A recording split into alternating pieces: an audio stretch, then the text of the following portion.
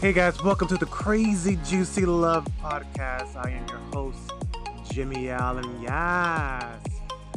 This podcast is dedicated to bringing honest, authentic conversations so that you can have a happy, healthy, juicy love life. Here's Crazy Juicy Love.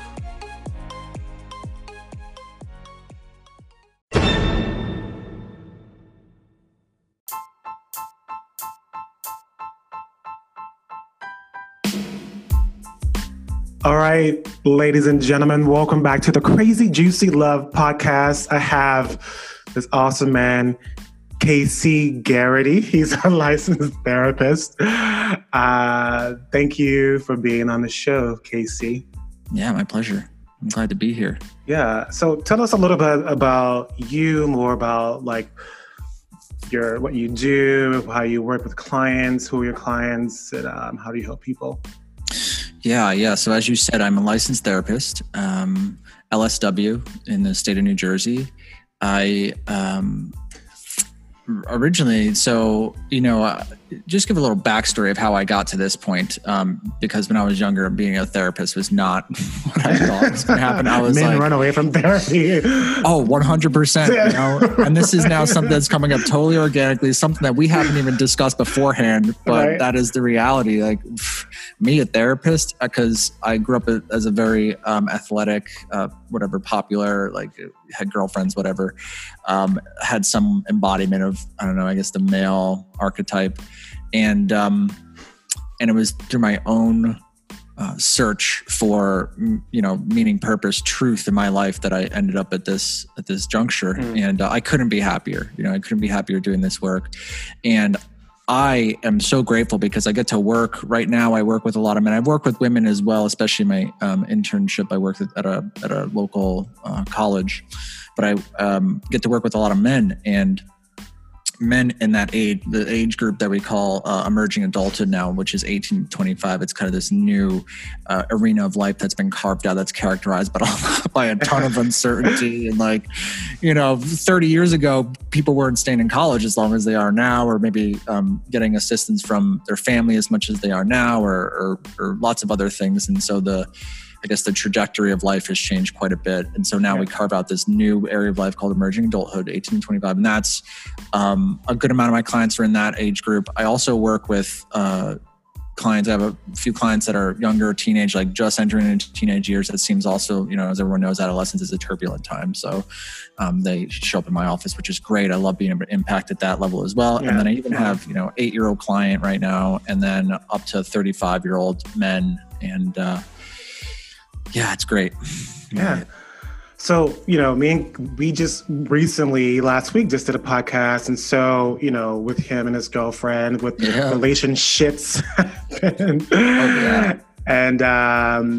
which that podcast is coming out next week with all three of us. So make sure you guys check that out. And, so as I was listening to you, I really connected and resonated with a lot of things that we were talking about, especially about men. Yeah. And so, I decided to reach out to you and say, hey, let's create something around men and what men struggle with and what we're dealing with. And you came up with 4 great topics that a lot of men that I see that I coach struggle with, and friends and family and men in general struggle with these things. And we're just going to go through, 4 of them and just break down and hopefully be of service to men that are listening to this.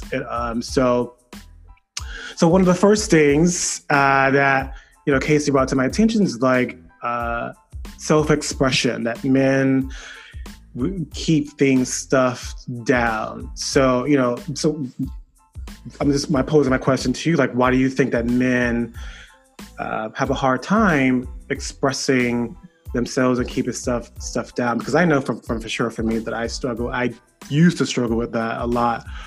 From your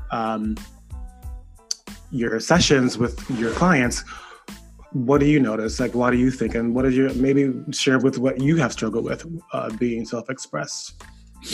Yeah, that's a great question. It's definitely the first thing that came to mind, and it's the first thing that comes to mind thinking about some of the cases and clients that I'm working with right now is this idea of self-expression. And it's honestly something that I've struggled with for a lot of my life. I would say probably 28 years of it. It's only been really recently that I've felt like I've had the space to express my inner thoughts.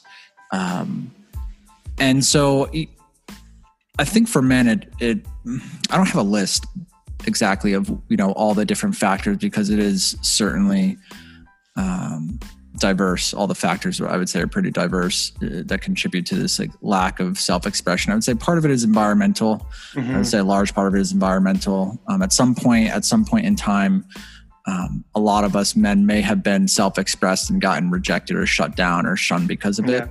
And even thinking about myself, and this is something that we talked about, just recently, my dad would always say, stop feeling sorry for yourself. Stop feeling sorry for yourself. And I would say that's also akin to this underlying principle in our culture, like men don't cry. Right? Yeah. That's a underlying principle. And I feel like those two are pretty connected. Like, we're just not supposed to show emotion. It's like stoicism, right? Marcus Aurelius stoicism is like really heralded as this half the book, I think. Yeah, right.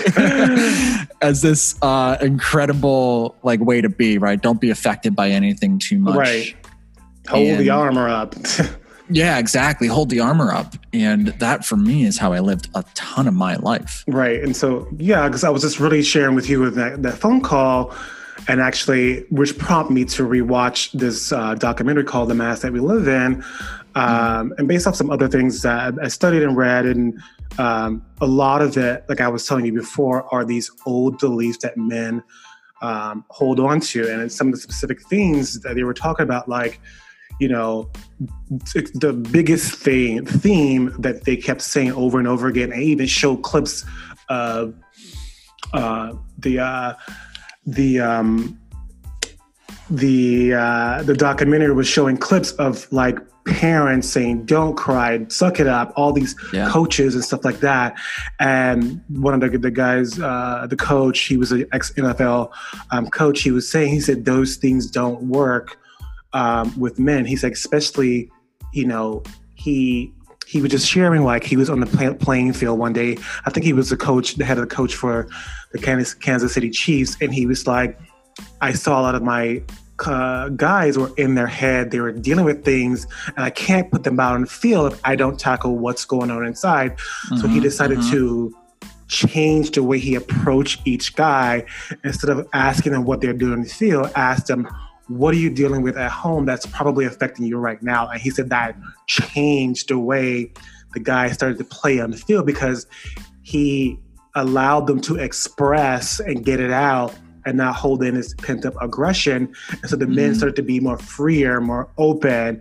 And it also changed dynamic within the team, because the team were even more supportive, even more connected, even more closer once he started to change the conversation with each and every man on the team. So going back to what you're saying, a lot of these old beliefs that I found that men hold on to, stuff down their expression from in love, relationships, all work, all of it. Yeah, that's exactly right. They stuff down their expression, and I don't think, because you can't really quantify this, it's incredibly difficult to quantify. If you were to do a study on this, and to be honest, I haven't looked, but I would imagine that very few exist. What is the effect of years and years of suppressed self-expression on just how you are being in your daily life? Right? Because if you're constantly stuffing down self-expression, then every minute you're in a social interaction, you're basically self-censoring. Right. Don't say this, say this. I can't overexpose myself too much. I can't be too vulnerable. Right. And that's exhausting. And it affects relationships over and over again. I was sharing with you the podcast, Where Do We Begin? And if you, I'm not sure if you started listening to it, but when you hear the men and they're in this couple session with Esther Perel, they can't, a lot of them can't even articulate and I don't know how she does it, but she's able to articulate, the therapist, the few words that he's saying with with the wife, and they all have this pent up and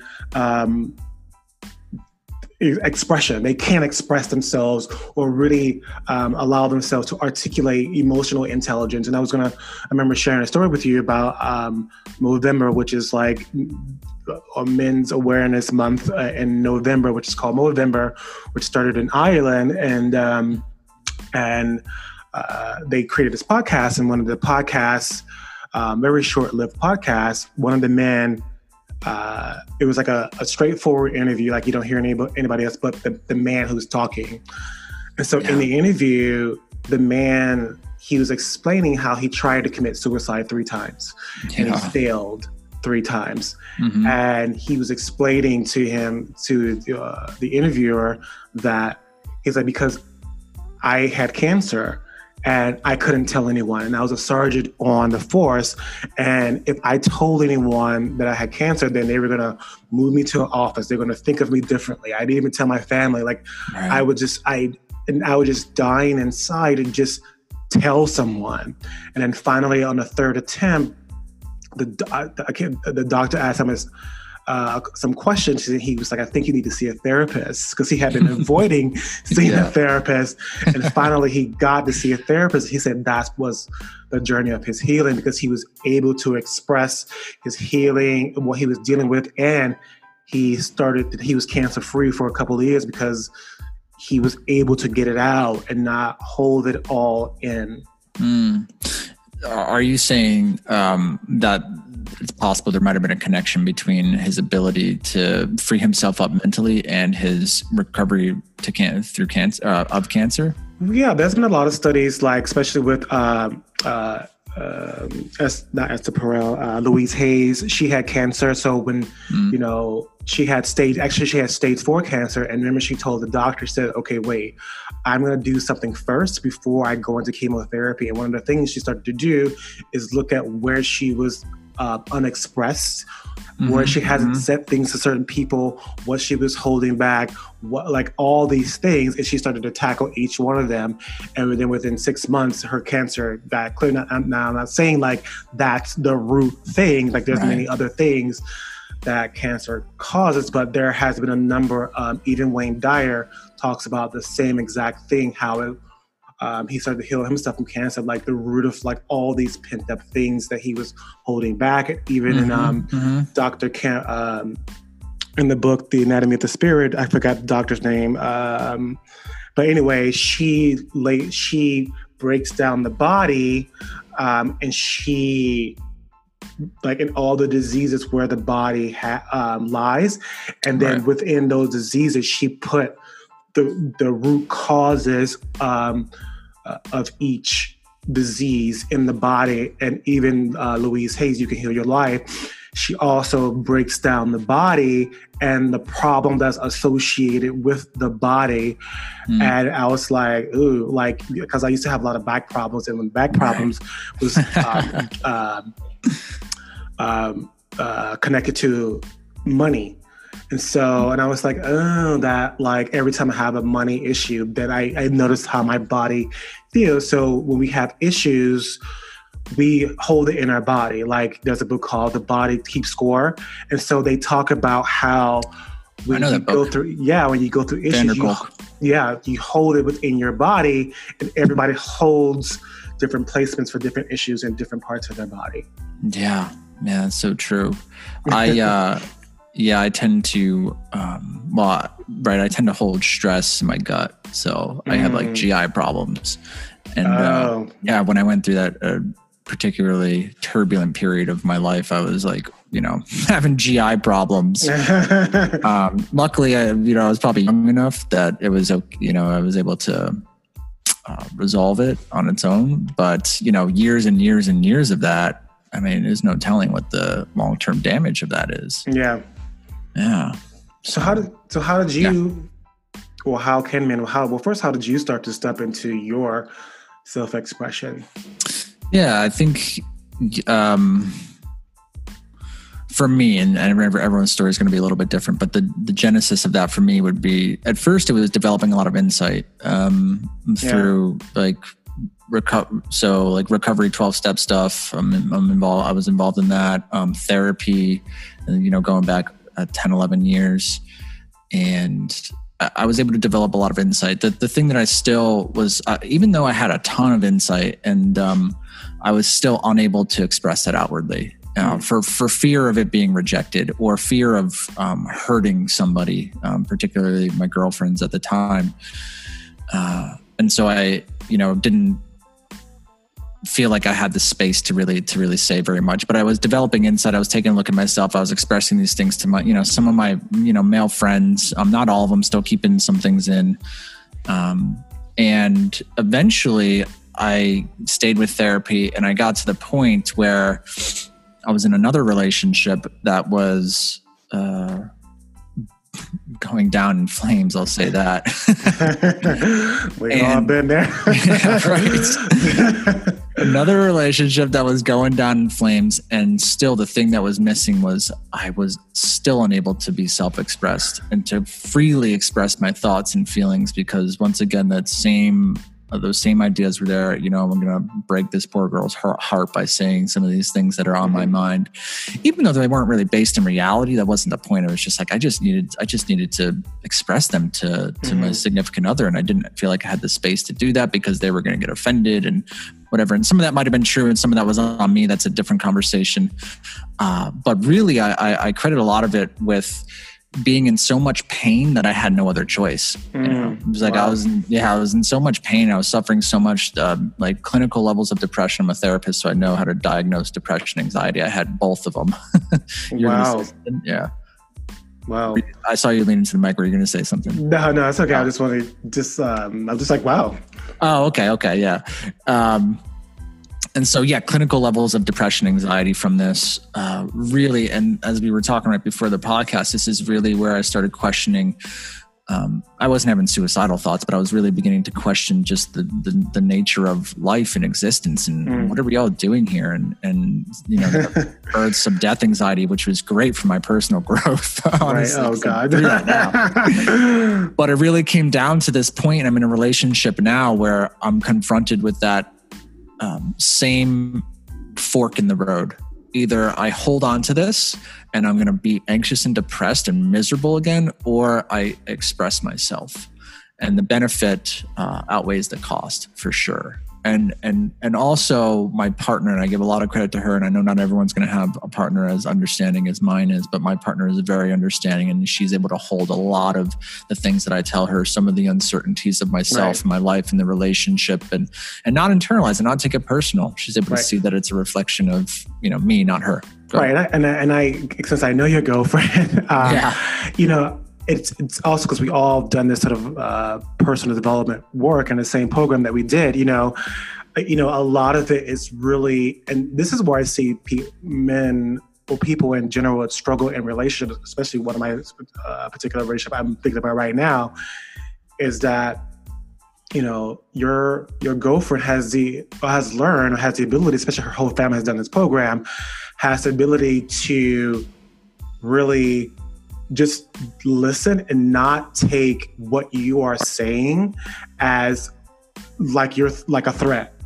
Right. Or like there's something about me, like, well, like and she also has the ability to look at herself, and not take what you say, make it mean anything, because the minute you make what I say mean, triggers some kind of insecurity, some kind of like panic attack, some kind of like threat, or like causes like pain with each other.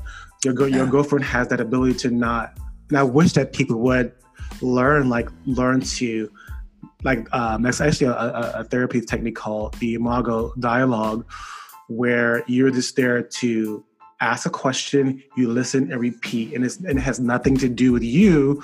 You're just there to receive what the other person is saying and understand. That's it. And if more people just, like Olivia, just like taking what you're almost sound like she's taking what you're saying, receiving it, and like, I guess, repeating it back to you to make sure that you are heard.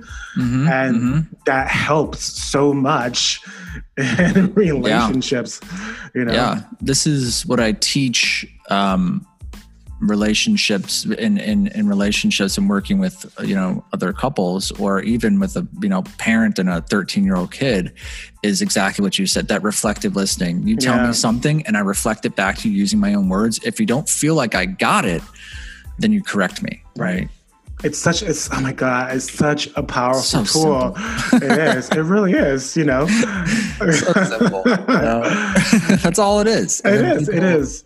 You'd be amazed. And I do that in, just one-on-one when I'm working with men, and coming back to this self-expression piece that we're talking about here, is that it's amazing. It's mind-blowing to me how quickly, I would say at least half of my patients begin feeling better in the first probably 4 or 5 sessions, just because they have someone who's sitting there listening to them, doing the reflective listening, repeating back what they said and just not judging it. That's it. Right. And they immediately get better. Yeah. It's so funny, right? Because I was sharing with you, one of my straight friends,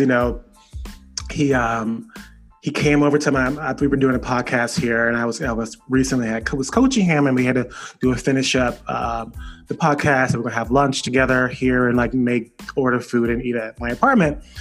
And so all of a sudden, out of nowhere, he started sharing these really personal things with me.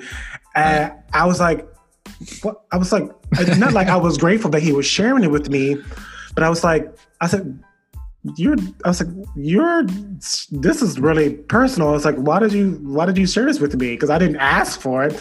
He goes, I feel really comfortable with you. You allow me to express and be myself. Right. And I was like, really? And he said, yeah. He's like, I can't do this with my straight friends. He's like, I said, you just listen to me and not judge me, and not you just somehow get me. And I was like, because I don't I just don't take what he says personal. I don't judge him. I don't criticize what he's doing. I just listen to and offer something. If not, then I just move on. I don't take anything on. I don't take his stuff on. Right. And I think, you brought up something once again really, really important that that crossed my mind. And I had this not old therapist, but a therapist from a while ago. He was big in this old school psychology, Freudian, Jungian, school of thought, which I actually have come to find some value in. Anyway, they talked a lot about archetypes, these certain, I guess, patterns that men and women fall into. Mm-hmm. And the female archetype that he would talk about, and this is, of course, just a generalization, and this doesn't apply to everybody, but the female archetype often, there's this filter that this information goes through. And we have a filter as well. Men have a filter as well. And I could talk about that. But for women, it seems like this filter is, is he going to leave me? Does he really love me? And it seems like with at least other women that I've dated, that constantly comes up. And so when you're filtering it through that, it seems like these things, if I'm going to talk about uncertainty, is going to go through that filter, and that fear is going to be triggered. Right. And then maybe you go on the offensive, and then you get hurt, and then you get, once again, fearful. And it's not about, and it's not about that. It's just like we're talking about, it's just about sitting there and listening to what I'm saying. And, and that's enough to clear it up usually. Right. And I know you say that because what you just said to me, filter comes up when in my training, we call it core beliefs. So everybody has a core belief about themselves. And what sounds like what you're saying what I'm hearing is the filter that most women deal with is I am alone. So, or the men always leave. So if that's your core belief, if that's your idea about men, then you look for those things. You're constantly checking the phone. You're constantly doing this thing, which also kind of affects the man, because now he can't express himself, because now he feels like I'm not good enough. What am I doing? Nothing I'm wrong. She always all over me. And I had a client, he was so frustrated with his girlfriend. He felt like she literally would call him as he leave the house. Because he used to teach me yoga too. And he would come over here. She would call. He had to check in with her when he got here. He had to check in when he left. It was just, he was it's driving me insane. Yeah. And I said, she has she doesn't trust men, and that trust was that belief about men was there before you. Yes. And it was her mother passing that belief down to her, which was affecting their relationship. And so he felt that nothing that he ever could do was good enough for her. Mm-hmm. And it like drove him crazy. He was so pent up. He couldn't express himself. He couldn't, like, anytime he tried to express himself, it just blows up into this whole thing. And he's like, I'm just trying to express myself to you. This is not an attack on you. I just want to be able to be free to express myself without leading to an argument. Yes. Yeah. and right. So, and also men aren't off the hook either, because men, I would say the one that comes up commonly is the neediness. She's needy. She's too needy. And I don't know if that's in reality or wherever it is, but it seems like if that's, the core belief, like that women are going to be always needy, then that's exactly what I'm going to be attracting. Right. Because then nothing she can do is like, basically not good enough, because like she wants to spend time when she's needy. Like she just wants to spend time with me. Yeah, exactly. Like if you don't give it any meaning and say, oh, like, because actuality, we were talking about love languages in the last podcast, the partner's actually giving you a sign, like how to feel her love tank. Like, I want to spend time with you. It's not about being needy. This is what I want from you, to feel loved. Yeah, I'm curious. So I know right now we're talking a lot about just hetero couples. I'm curious if these archetypes or these patterns, these core beliefs show up in your relationships. Oh, all the time. Like, and how maybe they show up. Because with gay men, a lot of studies show that because gay men go through this process so coming out can be very traumatic and very, it's a moment in one's life that one starts to create a mask or a archetype for themselves in order to be able to come out, to be confident. That's why, like, in the gay community, there's so many like subtitles of like things, and so all these subtitles, all like, I'm a bear, I'm a twink, I'm all these. They all have core beliefs of like how they feel they should look, and so then gay men make sure they look, feel, walk, talk, dress that way and act that way, even like saying bottom or top, like a top should be acting and behaving this way, a bottom should be acting and behave this way. We start to create these archetypes of gay men, and then we make sure that that's just the way we are, but we all have something, and then love comes in, and then something happens. Then we start to develop these core beliefs. And also these core beliefs, as they were already there since childhood, adolescence and stuff like that. And so relationship just sort of like, and coming out sort of triggers it. So, for me, like, they show up, I think they walk in the door, like right from the beginning. And because, for a person who does a lot of like self-development, I'm a coach, and I've sort of developed this ability to, like, I can read people's like text messages or their profiles, and I can see they're leading with that core belief or the archetype that created. Like, like for instance, I'll give you an example. I matched with a guy on, like, I think Hinge or one of these dating apps, and I was skeptical of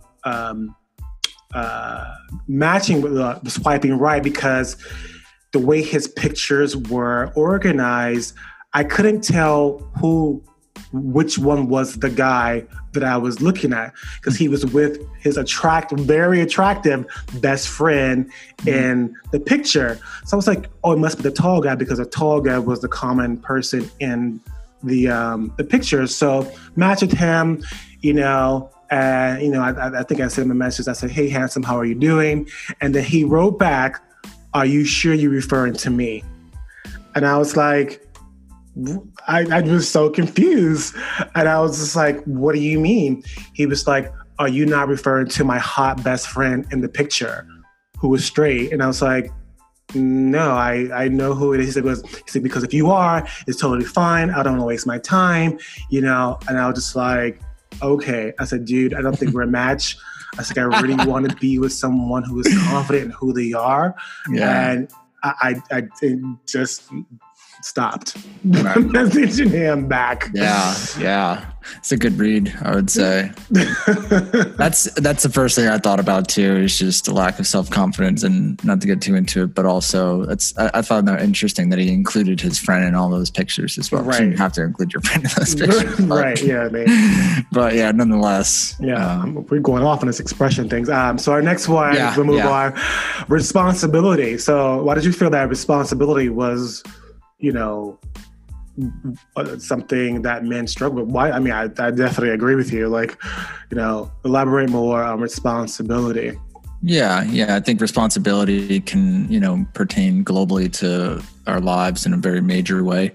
But I think as it pertains to relationships, I kind of see it played out in one of two ways. I think the one way is where men try to be overly responsible for the relationship, just like everything that happens, like this is their like identity basically. And then they show up in therapy and they're crushed when their relationship's over, and it takes them a year to get over it. Go ahead. You had mentioned before, like being the burden of the breadwinner, holding it all on your shoulders. Exactly. Yeah. Which I think is, in some sense, gives men a lot of, gives them a lot of value to their lives. And then on the other side of the spectrum, I see people who are trying to evade the responsibility for the relationship. They're like kind of that 1 foot in, 1 foot out personality. It's kind of like, I don't know if you know anything about attachment theory. I'm familiar with attachment theory. It's on my to-do list, but I know briefly, I know about it. Yeah. Okay. So, I mean, this is kind of a loose connection, but I still want to make the connection because I think it's relevant. Which I love the theory. I was just like, when there's an app that you can listen to the books like for 5 minutes, and I was like, holy shit! Like everybody needs to read this book, Attachment, and learn how they attach. It's like a critical book to read. I have the audiobook. And so it's good. Right. I'll have to give you my login. So, but I think of that when I think of responsibility because of the way that it shows up, right? So in attachment theory, you have sort of three main attachments, and on the front side, the person who's like overly responsible for the relationship, I would say, is more the anxiously attached person. Like they're just fearful. They're fearful. They're overly responsible because they're afraid of losing something from the relationship. And on the opposite side of the spectrum, you have the avoidant attachment. And the avoidant attachment is that kind of like 1 foot in, 1 foot out. You never really quite know how they feel about you. And it's almost like they're not taking enough responsibility for the relationship. They're, it's the type of guy that maybe you're dating for, I don't know. Everyone's a little bit different, but for maybe like 2 years, this is kind of I'm kind of going over the top on this one, but you're dating for 2 years and he hasn't said I love you yet. After 2 years, you don't know how he feels about you. And in that sense, he's just not taking enough responsibility for the relationship. And of course, there's that really happy medium ground. There's that secure attachment where it's very healthy. I feel like there's a healthy amount of responsibility. The person knows when it's on them to take ownership and when it's not on them to take ownership of what's transpiring within the relationship. And there's a lot more to it. And once again, I know it's a loose association, but I really love that you brought that up, because as you were talking, I can recall the study that was created. They did a study on children, and I don't know if you remember this, but they put them all in a room. Yeah. And they tested the theory, and they had all the children and all the parents in the room. They're playing. And so at one point, they signal to the parents to leave. Mm-hmm. So all the parents leave the room, and you start to see the children's attachment. The child who was secure was playing like just wasn't screaming, and the I forgot the attachment theories now, but but the other one, the one that wasn't secure, was crying, screaming, wanting the parents, and so then they had to, if your child was screaming or looking concerned, the parent had to go back to the room. So the child who was not secure would go immediately to the parent, and the child that was sort of off and on kind of go into the parent or check in, go into the parent, check in, and then the parent who had the responsible kid, the kid didn't even go to the parent at all. They were just like, you're just fine. I see you from here. I'm good. And you keep on doing what they're doing. Yeah, it's a famous study. It's called The Strange Situation. I think The Strange Situation, perhaps. I think that's what it's called. But yeah, I mean, that was pretty much spot on, you know, and that the idea with that is that that's how we react that early from an age will determine how we are in relationships for the rest of our life. Right. Pretty much. Oh God. Unless we do something to change it, of course. Yeah, exactly. I mean, well, how do you find balance within that responsibility? And I go back to this, I was sharing with you, I think it's Brene Brown. I think the video is The Power of Vulnerability. And she was saying how when she wrote Daring Greatly, she was on a book tour, and a man came up to her and he was like, well, where are the men in this book? And she was like, right, because she only mostly focused on women. She kind of loosely talking about men in the book. And then she's like, well, you're in there. He's like, no, this is what you want. Most women want to keep that image of me on the white horse. Like, I'm the knight in the shiny armor, and there is nothing, I cannot be anything else but that. And the minute I fall off my white horse and I look weak or like I can't do it, then you're done with me. You're off, basically off with my head. And so, and I was like, ooh, that's a really good one. Like how, that responsibility for men, it's like, it's real. And they feel like they have to prove, because God knows, when in my first relationship, I just thought I had to just take the burden of everything, just like, I had to clean and do all the laundry and do all this to like help make this person happy. And I had to like, make sure that we're good here, good there. And I was just like, I was exhausted, and it wasn't a balanced relationship. So I'm just curious of like what do you think of how have you learned how to create that balance with being responsible and being okay with, I don't need to be responsible right now. Yeah, it's a lot easier said than done. I'll say that. It's not always clear. I know. I think what is incredibly helpful, what has been incredibly helpful for me, is understanding that when I'm taking ownership for something, that doesn't mean that I'm admitting I'm wrong. Right. And I think that's what prevents us from taking ownership of something, is that we think that I'm admitting defeat, I'm admitting that I'm wrong, and now you're going to walk all over me and do as you want, or now, because I was wrong, I'm weak. Yeah. It's not that. For me, the way that I balance it is that when I notice something, an area maybe where I've fallen short or I've taken a misstep, perhaps I said something that was mean or hurtful, or perhaps just a way that I'm being, like right now, as I explained in the my relationship, like my girlfriend is very, very driven, like just super crushing it, right? Daily. Just a straight freaking powerhouse, locomotive, moving quick, right? All the time. And me, I'm more laid back, I'm more chill. Not saying I'm not getting anything done. I could probably do more, totally understand that. And we're starting a business together, right? And she is doing a lot of the work right now.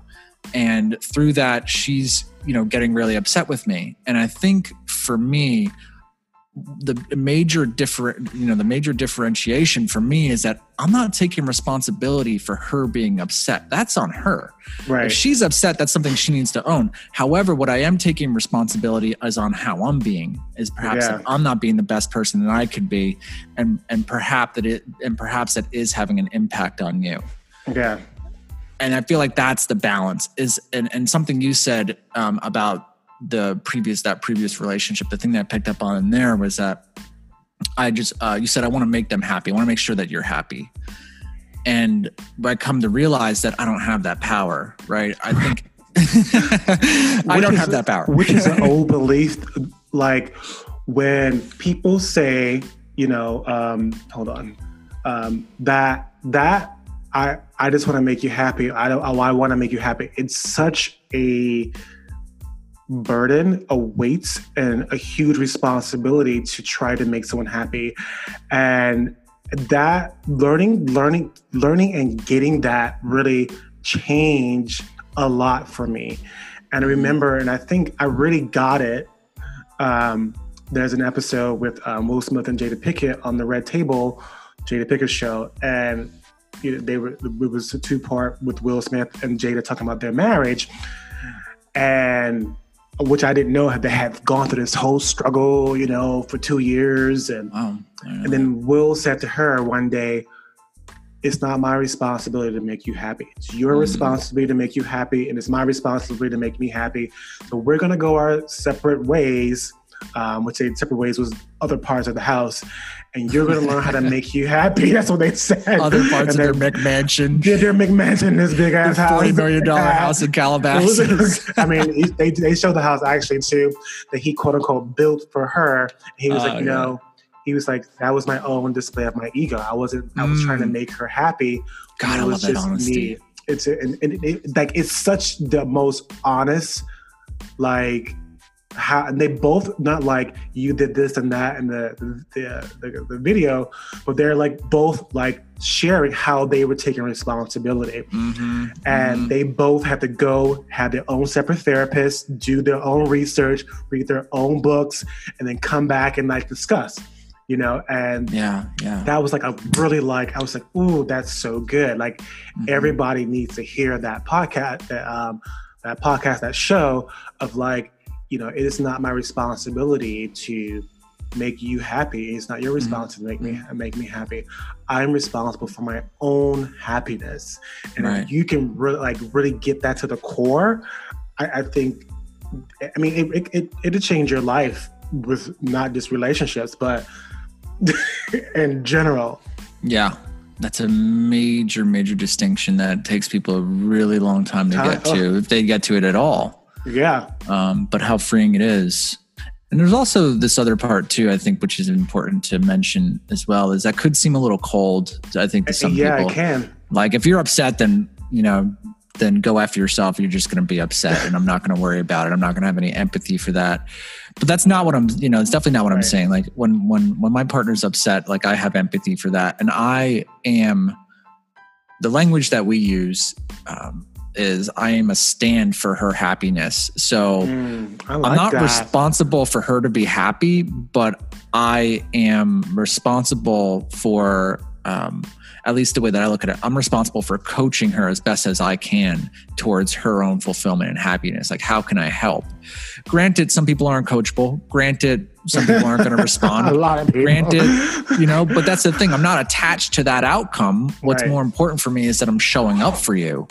And then in return, I know that also, and I don't need you to show up for me, but hopefully you will show up for me when the time comes. And that's how, you know, that's how we work it, is that we show up for each other when we're, you know, getting pissed off and making each other wrong and bad and, you know,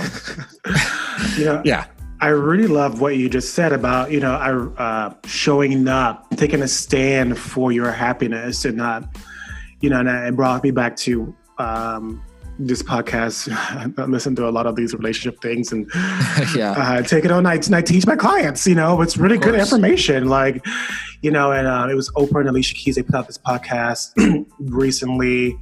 And Oprah had brought up Alicia Keys and Swizz Beatz relationship, their marriage. And she goes, you know, you two have this really awesome, incredible relationship. How do you create such a powerful relationship?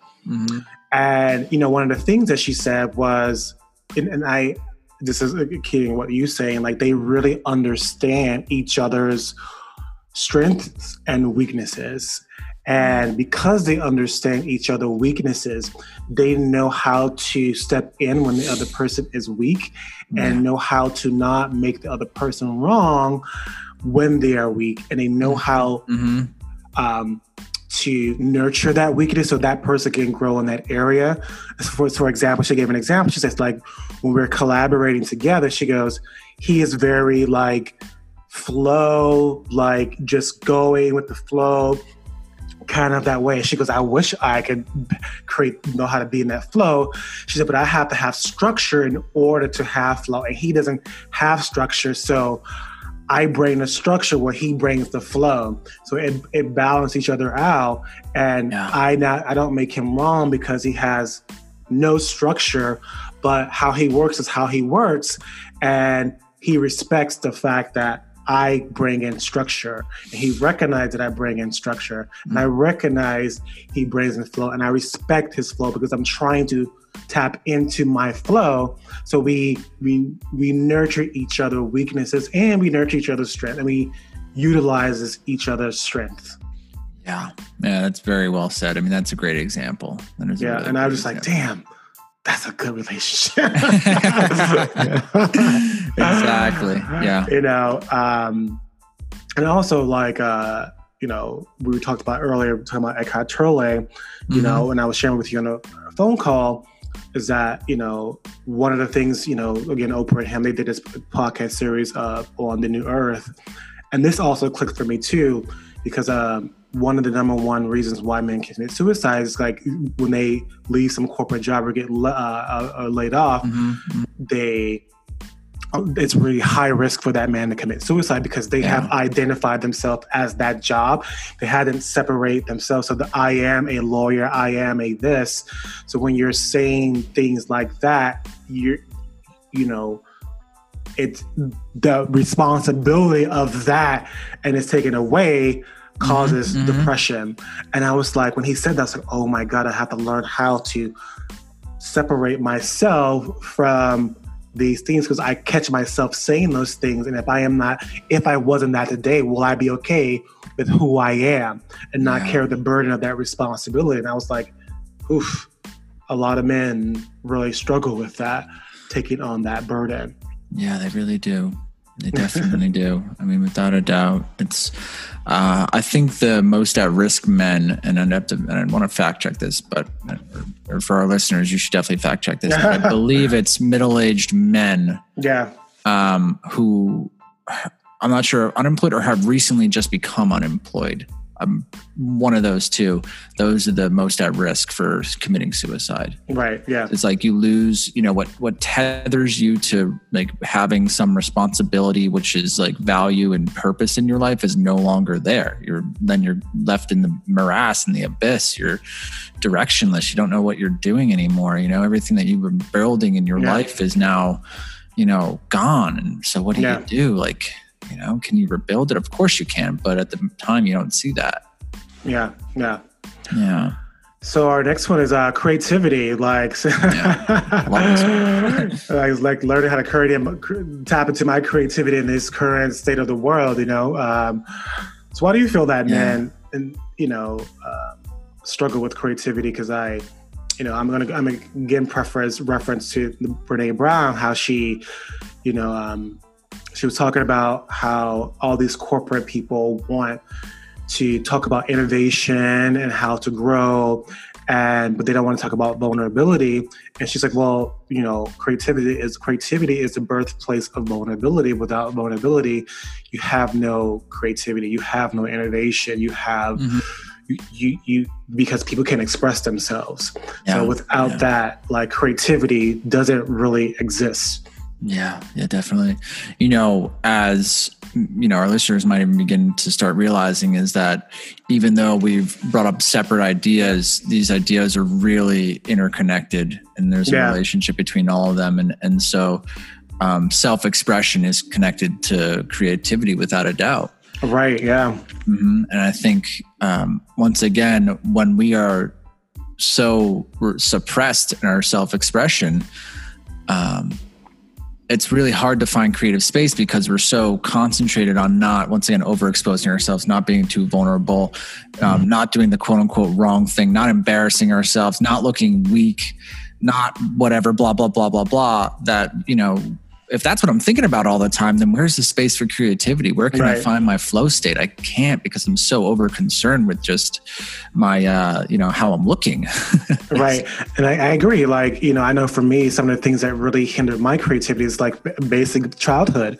Like, you know, I was from elementary to high school, like, you know, raising my hand and being made fun of some creative thing that I've done or being laughed at really hindered me a lot. Like sometimes I won't raise my hand or sometimes I won't speak up because that underlining childhood trauma really stopped me. So for me, I luckily I found out what the root thing was, but most people don't know that, you know, a lot of our root issues, especially with creativity, even though I was in an honors art class, you know, like we were like 5 of us in this class, you know,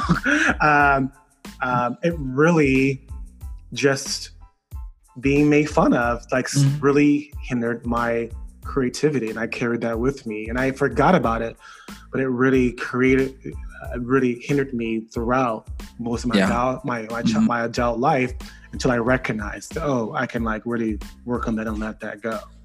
Yeah.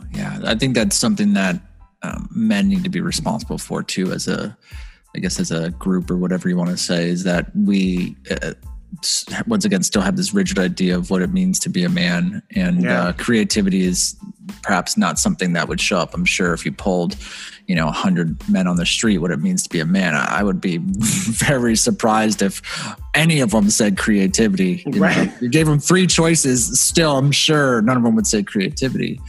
But I feel like creativity is so integral to who we are and how and our success. Right, as you said, well, you didn't say success, but that's what I was thinking when you said that, you know, creativity is vulnerability is the birthplace of creativity, right? And creativity leads to some form of success, usually for ourselves, because that's where all great ideas come from. But really, at the core of it, I feel like being a man is directly linked with creativity. Yeah. Well, being human is directly linked with creativity.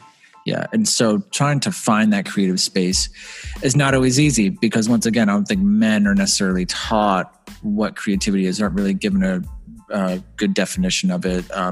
You know, once again, we're kind of taught this sort of rigid way to look at life and how to sort of transition through life. You go to school, you go to college, you get a job for this amount of time, you play sports, right? It'll be exactly rough and tough, Mm-hmm. So it's very rigid. Right. You know, linear path. Because a lot of men and children, as they grow up, you know, like especially when I was in high school, God, if I was in an arts class, like, because I was like a heavier kid, the football coaches would be hunting me down. Like, you need to be on a football team. You don't be in this classroom. Be on the football team. Be on a football team. You should be doing this on the football team. You should be in it. I'm just like, and it really pushed me away that I didn't want to do that. And I remember one specific moment at home, like my family was the same way. Everybody loved football. And I was like, I don't want to be like that person who like loved football. And I remember one moment where I was watching something on the living room TV.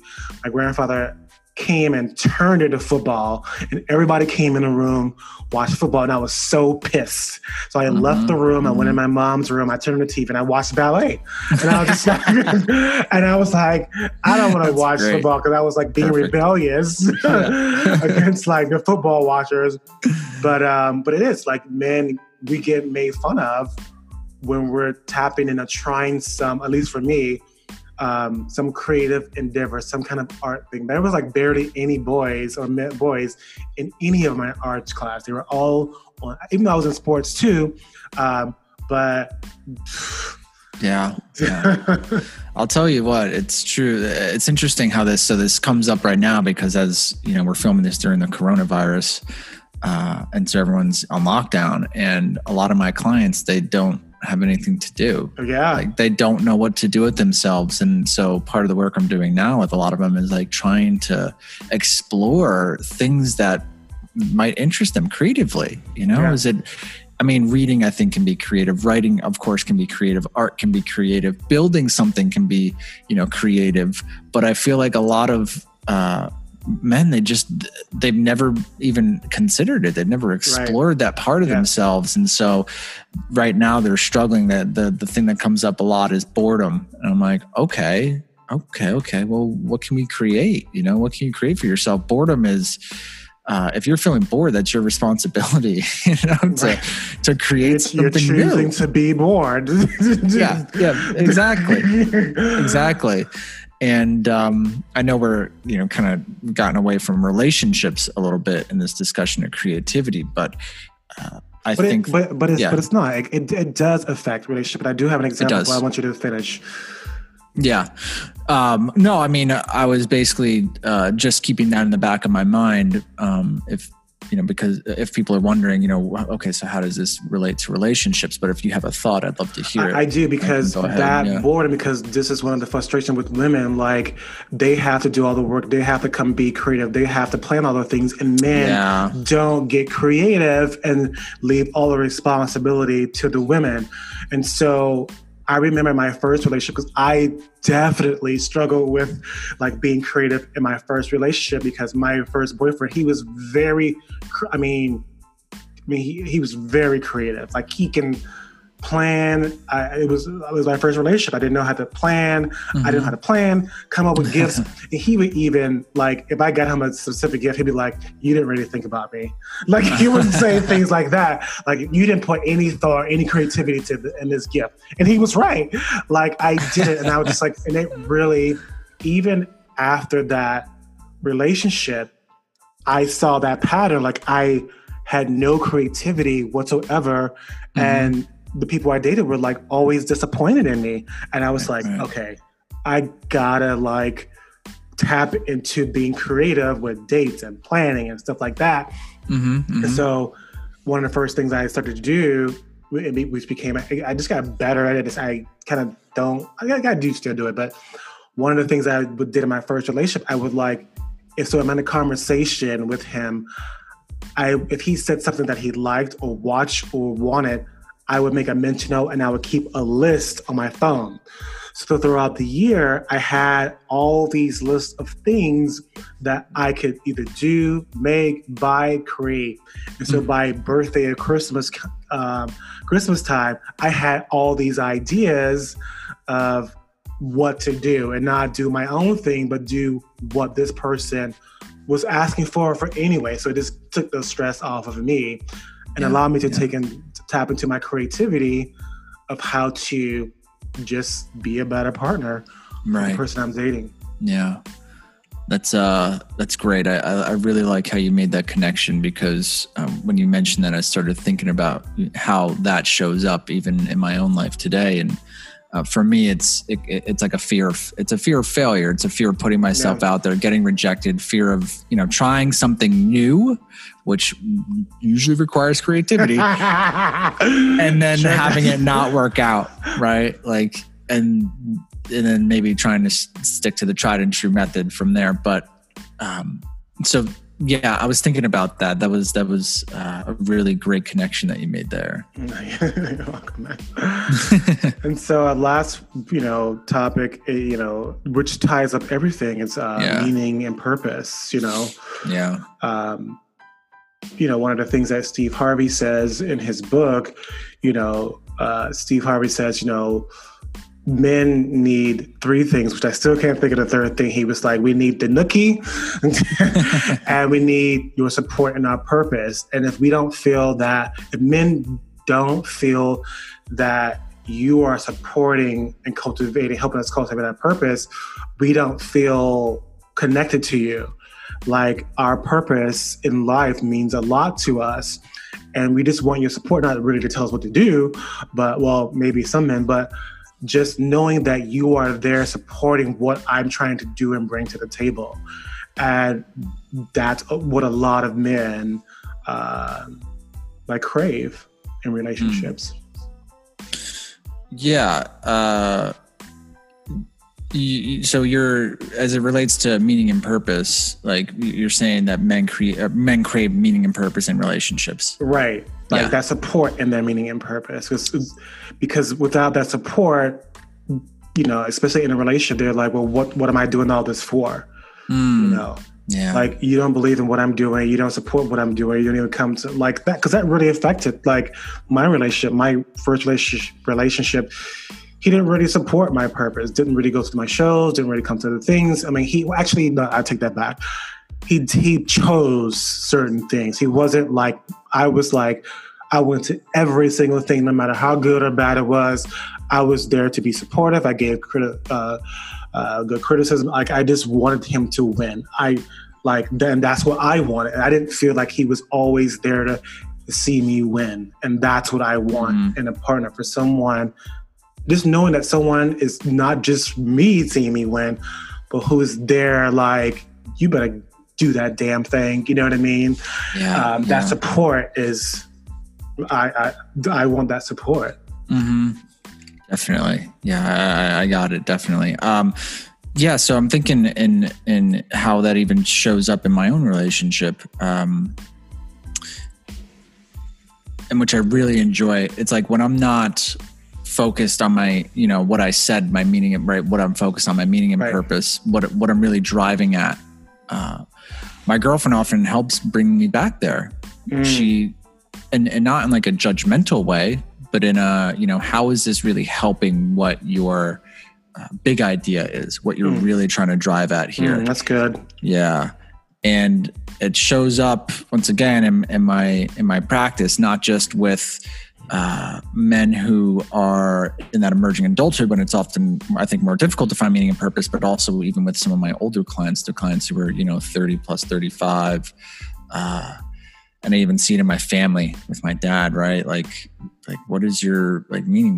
What's your big game? Like, what are you driving at here? What are you trying to accomplish? Like, are you just sort of floating around in the ether, like, you know, just trying to figure it out? Or is there something that you really want to do here? And it's amazing how when we connect with what we are really trying to accomplish in this lifetime, because it is finite, it's limited, and it goes quick, how that can be a springboard for our relationship to go to the next level. Yeah. Because now we have something as a couple that we have an understanding as a couple that you're gonna, well, not that you have to, but that, you know, I hope that you will help me with this endeavor and that you will keep me on this path, you know, for a higher calling, so to speak. Can you explain the Lion King analysis? I love it because it was so perfect for it's so perfect, the meaning and purpose. I love this. So yeah, I got this from Jordan Peterson, and it was so profound to me when I heard it because it made so much sense. And once again, this goes back to archetypes and like the roles and patterns that we exhibit in relationships. But anyway, the Lion King is such a great example of how the female archetype can I guess guide the male archetype, because you know you have the two characters, Nala and Simba basically leaves the kingdom of the jungle, and he goes and he's hanging out with this warthog and this prairie dog, and what's going on back at the kingdom is that it's all falling apart because Scar's running it, and it's, you know, just evil all around, and there's no food, and it's dusty, and it's like a wasteland. And really, Simba is the one who needs to, you know, be called to this action of responsibility, right? That's his meaning and purpose is to basically save the kingdom. And he's out playing with the friggin' warthog and the prairie dog eating grubs when Nala comes along, and Nala's like, basically sees him and is like so shocked. She's like, Simba, like, what are you doing out here? Like, you're the freaking king of the jungle. You're a lion. like basically, like, get it together, man. Like, you're capable of so much more than you're doing right now. Right. And she reminds him of his purpose. Like, your purpose is to rule the kingdom, not out here eating fucking bugs and shit. Exactly. I mean, that's it. And then, you know, there's these like wrestling scenes, and there's this one scene that Jordan Peterson points out where Simba finally pins Nala, and that's like, you know, him coming into his own. Not that you should ever get in physical, you know, fights with your partner, not saying that at all, but it's like he finally comes to this realization of, oh wow, okay, I see what's going on here, and I need to basically take this call to action and assume this responsibility and my meaning and purpose, and to stop gallivanting around in the freaking, you know, jungle with the warthog and the prairie dog eating grubs. Right. And I love the image, you know, Simba pinning her. And for me, that's what came to my mind is when you're with someone, because we all know that they're meant to be together. Yeah. And when you look into the eyes of someone, he knows he's meant to be with her. Yes. When you look into the eyes of the person, one that knows who you are, your responsibility, your capability, and you see that conviction, it just reminds you, like, it's like, oh, this person sees me, knows my purpose, sees my purpose. And you know, and she didn't even make him wrong in that, like, what are you doing? You know, and they didn't have, like, it wasn't, I mean, of course it's a movie, but they didn't argue back and forth.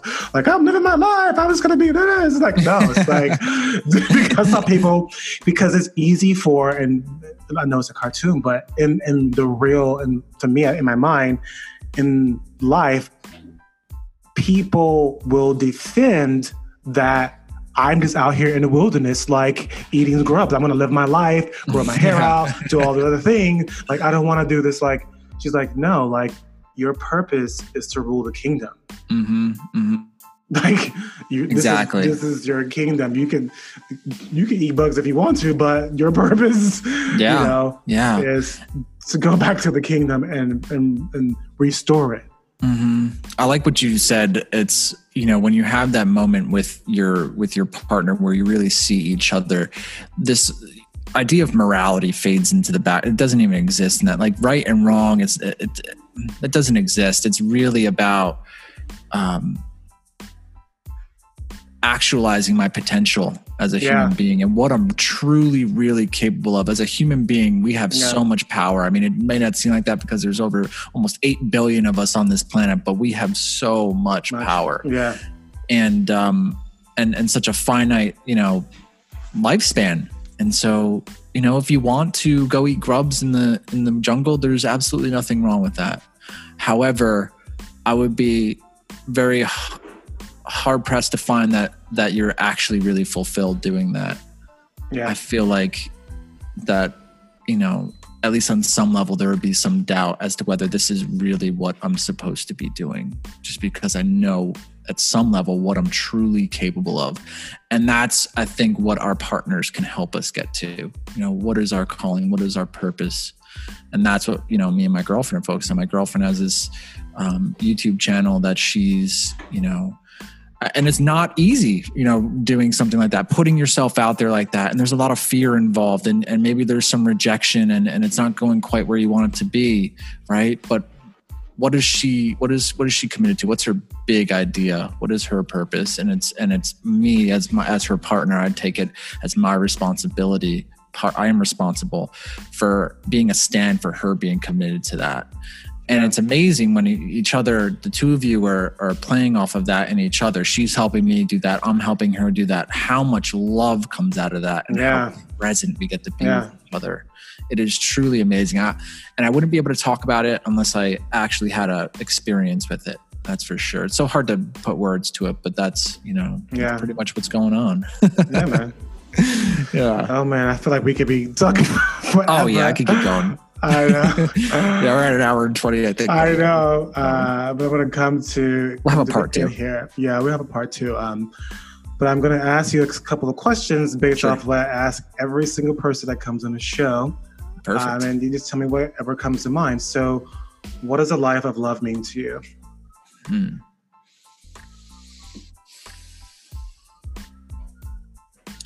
say a life of love, emotional,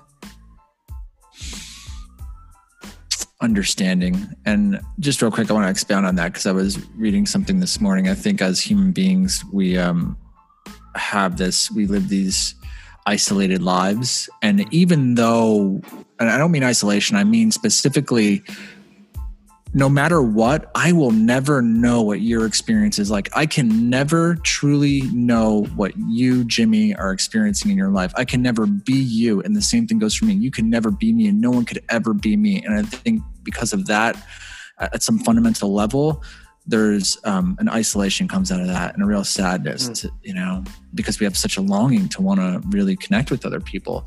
But in love, we get as close as possible to truly knowing what it is like to be somebody else. Well, not to be somebody else, but what somebody else's life is really like, it's amazing. Their most authentic, purest form of themselves. And I think that's what a life of love is all about. Awesome. That's really beautiful, man. How do you get out of your own way? Oh man, that's a good question. A tough one. How do I get out of my own way? Sometimes I don't. Well, I know we all do. We all don't. When I am able to get out of my own way, it's usually because of my experience, taking an honest look at my experience and what the facts of my experience show me. It's like, is the way that I'm being, the way that I've done this over and over again in my past actually brought the result that I wanted to bring? That's a good, I love that. And a lot of the times, when I'm, no, it doesn't. And when I see it enough times and I experience it enough times, then for me that there comes that willingness to change. Yeah.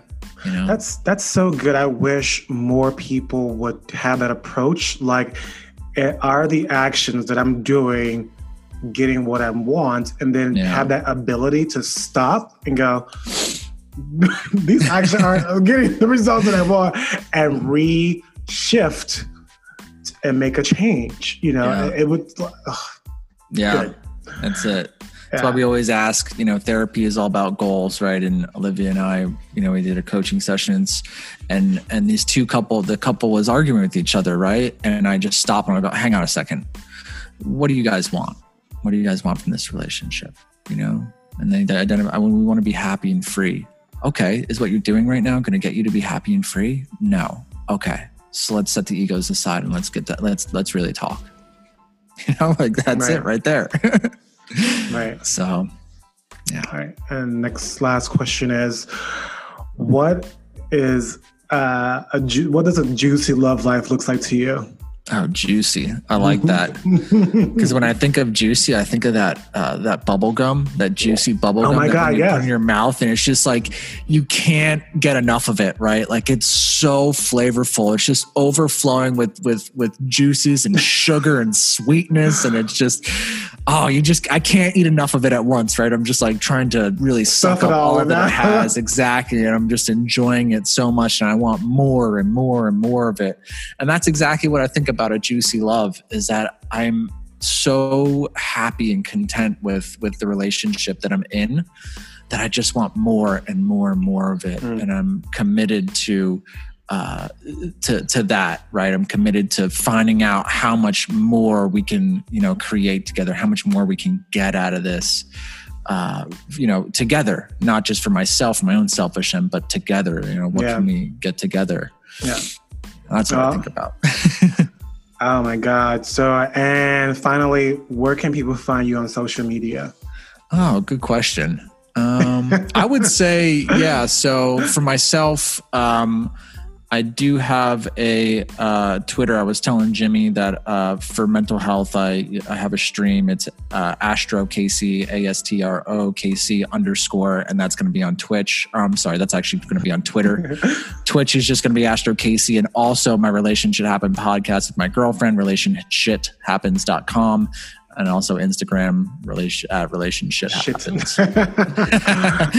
Yeah, it's funny. I called the real quick anecdote. I called the GoDaddy, the people who host our website, and I'm talking to the guy about our relationship or our website, and he's like, "Oh, I can't say that word." And I thought like that was so funny. They're probably recording. Yeah, exactly. Right, because his work is being recorded. It's funny. Oh, goodness. Anyway, well, Casey, thank you so much, and probably look forward to part 2 and coming on your show. I can't wait, man. I can't wait. Me too. Dude, I mean, God, the energy. This has been great. Anyway, so thank you again, and thank you for getting to be on the show. Awesome.